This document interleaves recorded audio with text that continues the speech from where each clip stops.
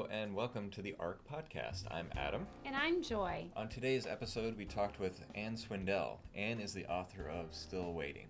She was in the Tyndale offices recently, and we got a chance to sit down and talk about her, how she became a writer and a writing teacher, and what led her to write this book. We know that this story will encourage all of our listeners. It's really a story of how to have hope when God doesn't give you what you want. And I know that we all have experience with this.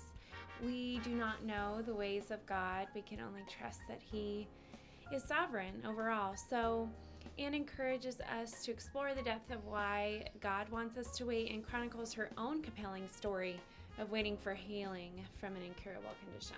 So please enjoy this episode.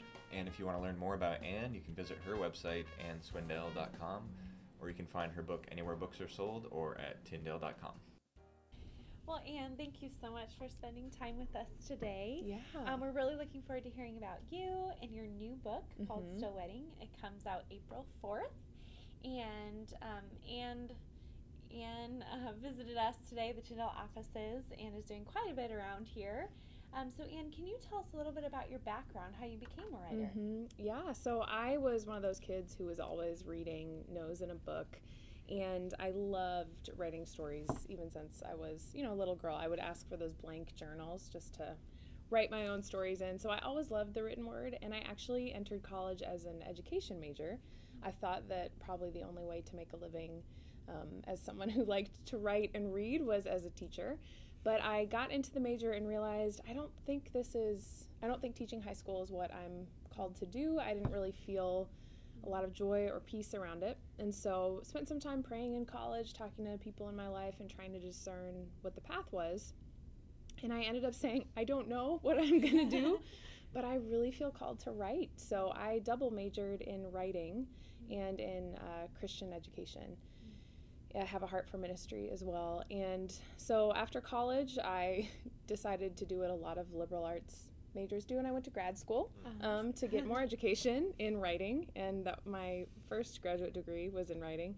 And right after I finished my grad degree, I actually was able to adjunct at my alma mater at Wheaton College and fell in love with teaching too. So I did end up in education, just kind of a backdoor way, but I kept writing and was starting to write for different publications, online magazines, things like that, and then got into my dream program, which was the MFA at Seattle Pacific University in creative nonfiction. So it was kind of this hybrid of continuing to write on the side while I had a job as an educator, and then pursuing graduate school for many years, but really enjoying it. And I've had several book ideas throughout the years, but this was the one that I consistently felt a nudge from the Lord to keep writing and keep working on it, even though I had no idea if it would ever see the light of day with a publisher. So that's kind of where I landed where I am now. So it wasn't any linear process, but just continuing to do what I love and pursue Jesus and see what the next step would be. At what point, as you're writing all these articles and things for different publications, did this specific story for this book come about? Was it during something else you were writing, or was it just came to you one day? How did that come about? Well, it came about in part because the way that I figure out life is usually to write about it. Some people are great verbal processors, and my husband would probably agree that I do like to verbally process things a lot. Some people need to go for a jog and kind of clear their mind. For me, it's always been that I most clearly see what God is doing in my life when I actually sit down to write. And so when I was in graduate school getting my MFA, one of the times we had to continually turn in large amounts of work every 3 weeks. And so it's not that you run out of things, but I realized I was just going to have to go deeper into what was actually going on in my life if I was going to create anything that really had some depth and some value. And Still Waiting is a book that is in large part about my journey with trichotillomania, which is something that I had never shared with people in the written format. I had shared the fact that I had this condition with people in my life that were closest to me, but I'd never written about it. I think in part because it has been such a tender part of my journey that I wasn't sure I wanted to open it up on the page.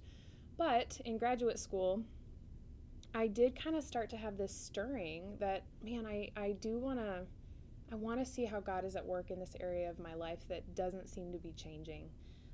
Trichotillomania, this condition where you pull out your own hair, is usually incurable. There's no clear quick fix for getting healed. And so I wanted to figure out, like, Jesus, where are you in this? Because I don't see any real clear way that you're making this better in my life. And so I wrote an essay about it.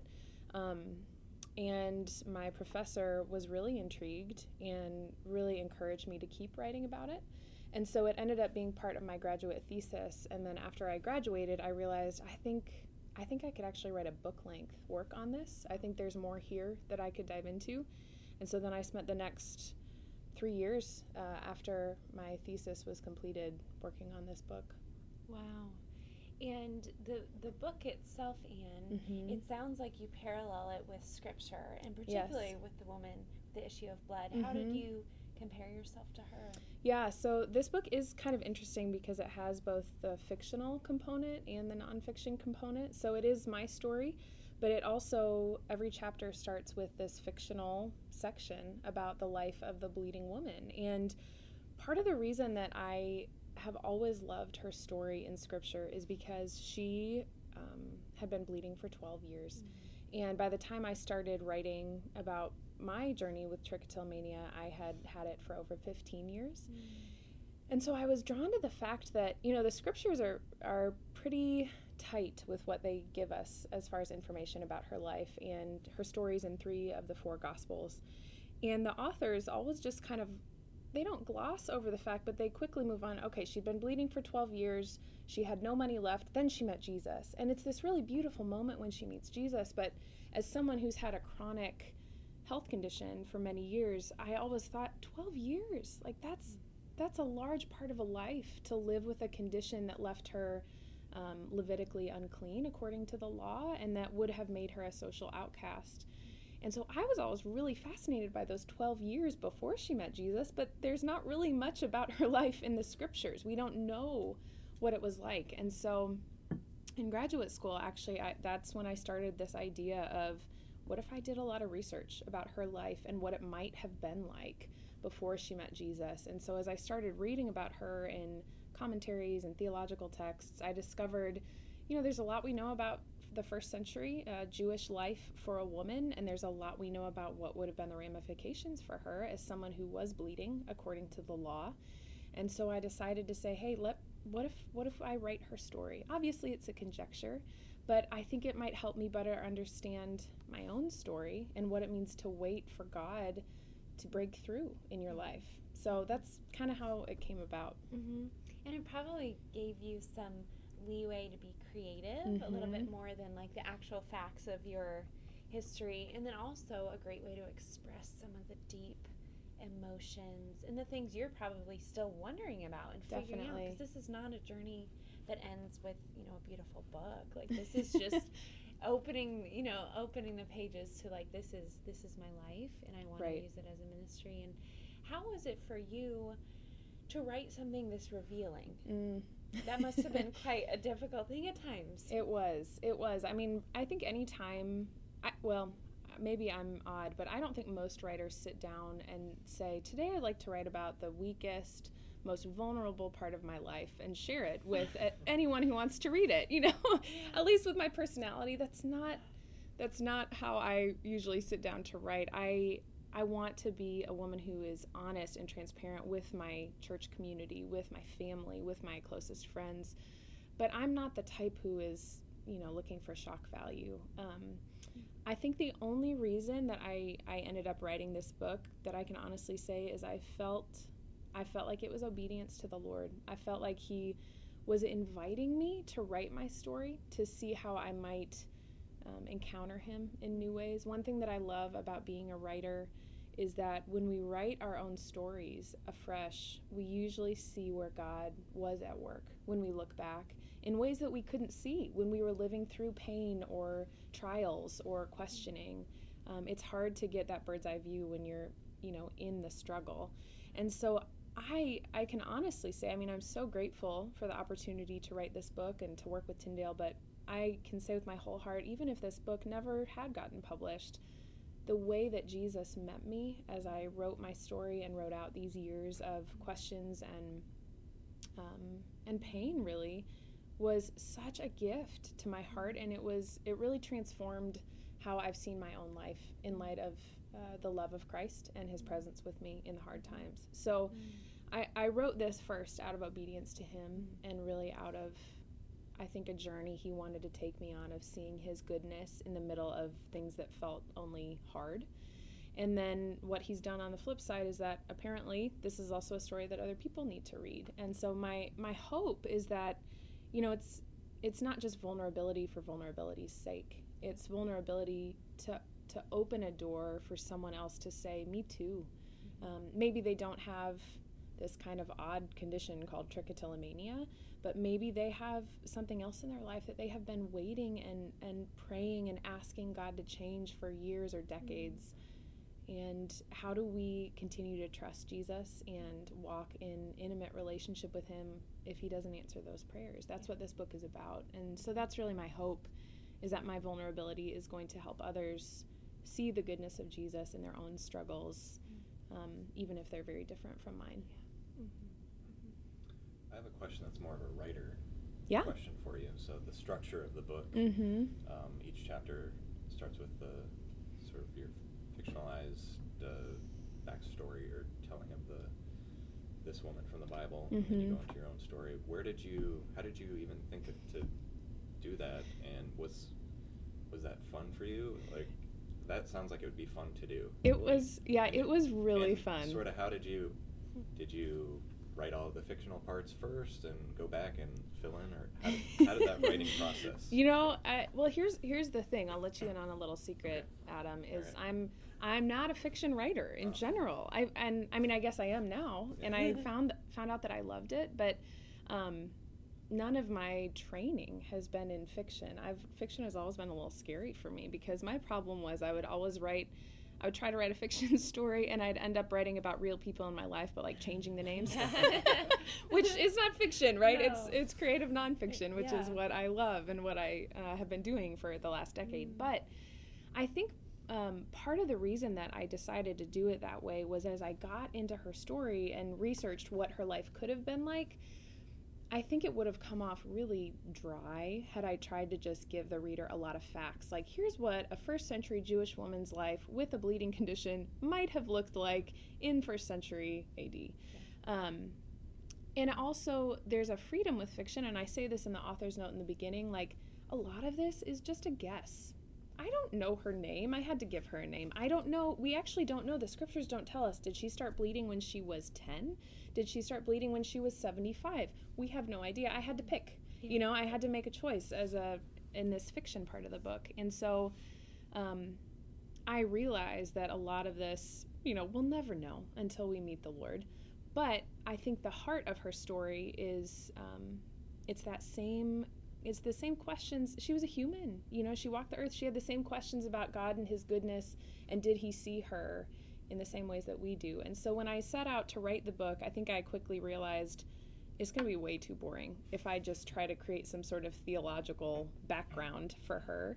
You need more of an emotional component to really feel the depth of this woman's story, and why her willingness to trust again and to reach out in faith again after 12 years of doctors who bungled her case and she was getting worse.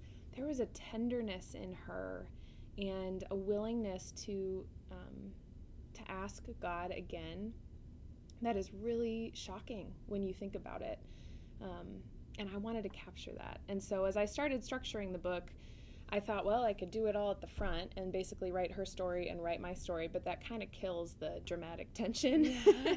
So it was just an idea, and I honestly had no idea if it was going to work to like do fiction, nonfiction, fiction, nonfiction. It sounds like it could be a little spastic, but it ended up, I think, working really well. I hope working really well. I guess the reader is the only one that can decide that, but it also has made me think differently about how I approach other stories in the Bible, to really say, every woman and child and man that Jesus came across and healed and interacted with, even all the stories that we'll never know, they were real people with stories. And when he walked into their lives, they were radically transformed. And he's still doing that today. You know, he's not in the flesh, but he's still doing that today. And I think it's made the Bible really vibrant for me again. And that's been exciting too. Mm-hmm. Sorry to always go the non-serious route, but my first thought was when you said earlier, there was just like one line about her and, you know, created this whole backstory. Yeah. That's basically what they did with the latest Star Wars movie, Rogue One. Yeah. I mean, pretty much from the first movie, and then they created this whole movie. So you're basically the same as... Pretty much, Adam. This is the next Star Wars book. I mean, this is, yeah, you know, I would say it's very similar. Yes. Feel free to use that in any press. In marketing, okay, like the next thing. Star Wars, Yes. according to Adam. But it's very effective. Mm-hmm. I have a question to maybe pull us a little bit deeper. Yeah. For men and women who have grown up in the church, who so desire to please the Lord and recognize their sin or their shortcomings, but really want to use those to honor Him, but then get caught in a cycle of shame, and shame is so debilitating. Yeah. And sin and shame wants to hide, it wants to stay dark, it doesn't want to share its story. Right. What would you say to encourage those people? Because this is not an easy thing, Yeah. but it's something where when you can express it, it loses a lot of its power. Yeah, totally. I think you're right. I think shame is a very willing parasite in the places of our lives that are full of sin and struggle. And, you know, sometimes we choose sin on our own. We choose to make choices that are directly opposed to God. And then sometimes we have things in our life, medical conditions or genetic situations or familial relationships that are just hard. And it's not a sin necessarily, but it's just brokenness. And I think whether it's sin or brokenness, shame it's like, you know, I think of that line from the Bible that, you know, Satan's crouching at the door.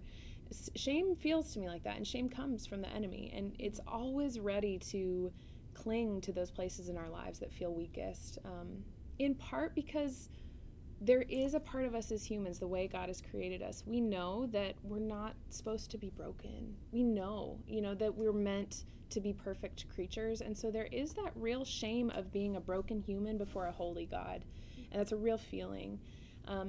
But what I love, and I write about this in the book, there's a whole chapter on shame. What I love about Jesus is that when he came, there's a verse that says, you know, he went to the cross willingly and he scorned the shame of the cross. And, you know, in Jesus' day and age, death on a cross was a death designed as much to shame as it was to torture.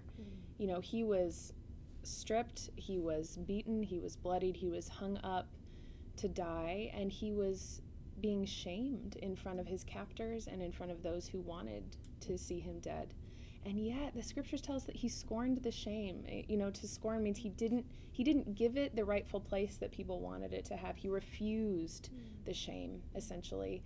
And I think he refused the shame because he knew the whole reason he was going to the cross was to defeat shame, among many other things.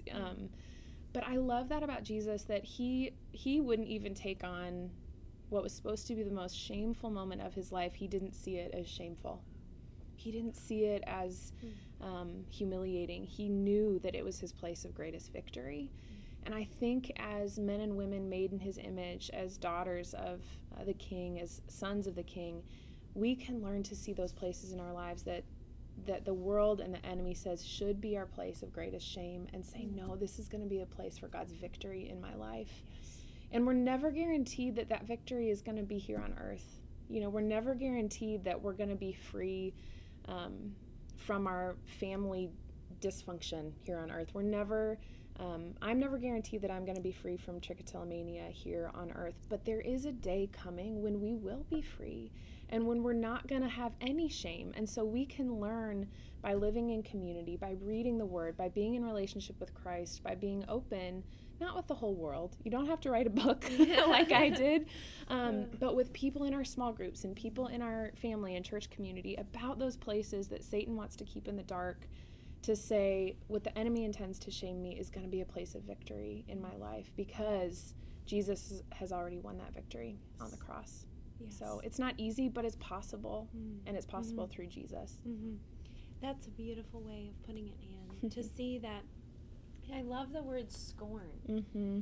He didn't, it's such a powerful word to just say, I despise this shame. Yep. Like this is, I am conquering it. And then in our weakness, Paul is the epitome of boasting in his weakness, right? And how he's like, this is what gives Christ the power and me the victory through him.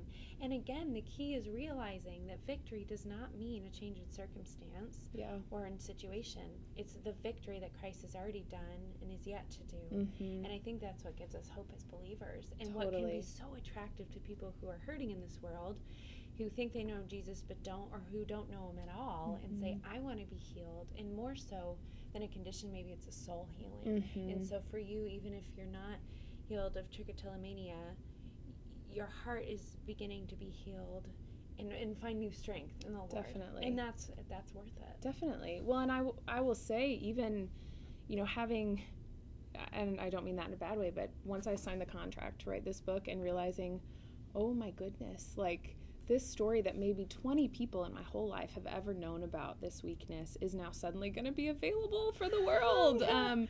But I tell you what, there has actually been the almost terror, the terrified feeling that comes, has been replaced by so much freedom. And I think that is the gift, the unexpected gift of community, of Christian community, is that we think that our weakest places are going to disqualify us, or that they're going to make us seem weird or strange. The truth is, we're all weird and strange. And there is, with other people who really love the Lord, it's so freeing to be able to say, you know what, like, I don't measure up, but that's why I'm a Christian. I can't make things happen on my own. I'm not good enough. I can't save myself. That's the good news of the gospel, is you don't have to. And that's what I've really found through writing this book and seeing my story again through the lens of Jesus over these years in a new way, and then sharing my story with lots of people, is that, my soul is whole in Christ, even if my body and my mind are still really broken. And that's a picture of the coming kingdom, is that our souls are fully redeemed, fully restored in Christ, and one day everything else will be made new as well. And seeing that played out in community is, I think, one of the greatest gifts the Lord has given us, to get a taste of what heaven is going to be like. Well, we're going to put you on the spot here. Wondering if you have any favorite passages or things from the book that you'd be willing to read. I know you just read half the book for the audiobook. I know. I was just reading the audiobook, which was really exciting, and my voice, praise God, is holding up. I could read this part, kind of just what we were talking about with risking in community and telling our stories with other people. My waiting hasn't felt very risky. I associate risk with great feats. I see it as something impressive, full of courage and heroism, such as the bleeding woman displayed. But the Lord has started showing me that I have taken risks in my journey with trichotillomania, not solely because I had to, but because I chose to. God hasn't strong-armed me into risking in this tender area of my life. He has invited me to say yes to risking with Him. As I've waited for His healing touch in my life, my risks may not have been visible to those around me, but the Lord knows how much those risks have required of me, over and over and over. There is the risk of asking Him for healing again and again, asking when my heart is weary and vulnerable from continuing to wait. And there's the risk of trying again, trying to keep my hands down and my mind focused, trying not to pull my eyelashes, even when I feel defeated and worn out. There's also the risk of hoping again, hoping that I might walk in freedom from this condition someday, even though that hope has been unfulfilled for 2 decades and often feels like a fool's hope. No one else sees these risks. They are internal risks that I take with God, choosing to keep my spirit open and vulnerable with Him, even when He doesn't answer my prayers in the way I wish He would, and know He can. This is the real hard work of faith for most of us. Not jumping off cliffs or swimming in shark-infested waters, but being willing to lay our hearts and souls bare before God without protection or pretense. And it's a risky business. It's risky to continue to open our hearts to the Lord when our dreams and desires don't line up with reality. Don't let anyone tell you differently. Don't let anyone make you feel like coming to the Lord should always feel warm and fuzzy and easy and clear cut. It won't. It doesn't. We are right to tremble. He is God, the Lord of the universe, the creator of the heavens and the earth, the one who measures the nations as a drop in a bucket. And he isn't bound by our ways, our timelines, or our demands. He's bound by truth and love and justice and mercy, by all the things he is and contains within himself. Why do you think the bleeding woman came up behind Jesus? I have no doubt that she was afraid of making him unclean and that she was afraid of risking what shard of reputation she had left by humiliating herself in public. But I imagine that she also had a sense that this Jesus was very powerful. Whether or not she realized he was God, she knew she was approaching someone great and mighty, someone who healed lepers and raised the dead. This was someone who wielded great authority, and so she came trembling. She was right to do so. But we can make the choice to keep risking. In fact, when it comes down to it, risk is really the only choice we have.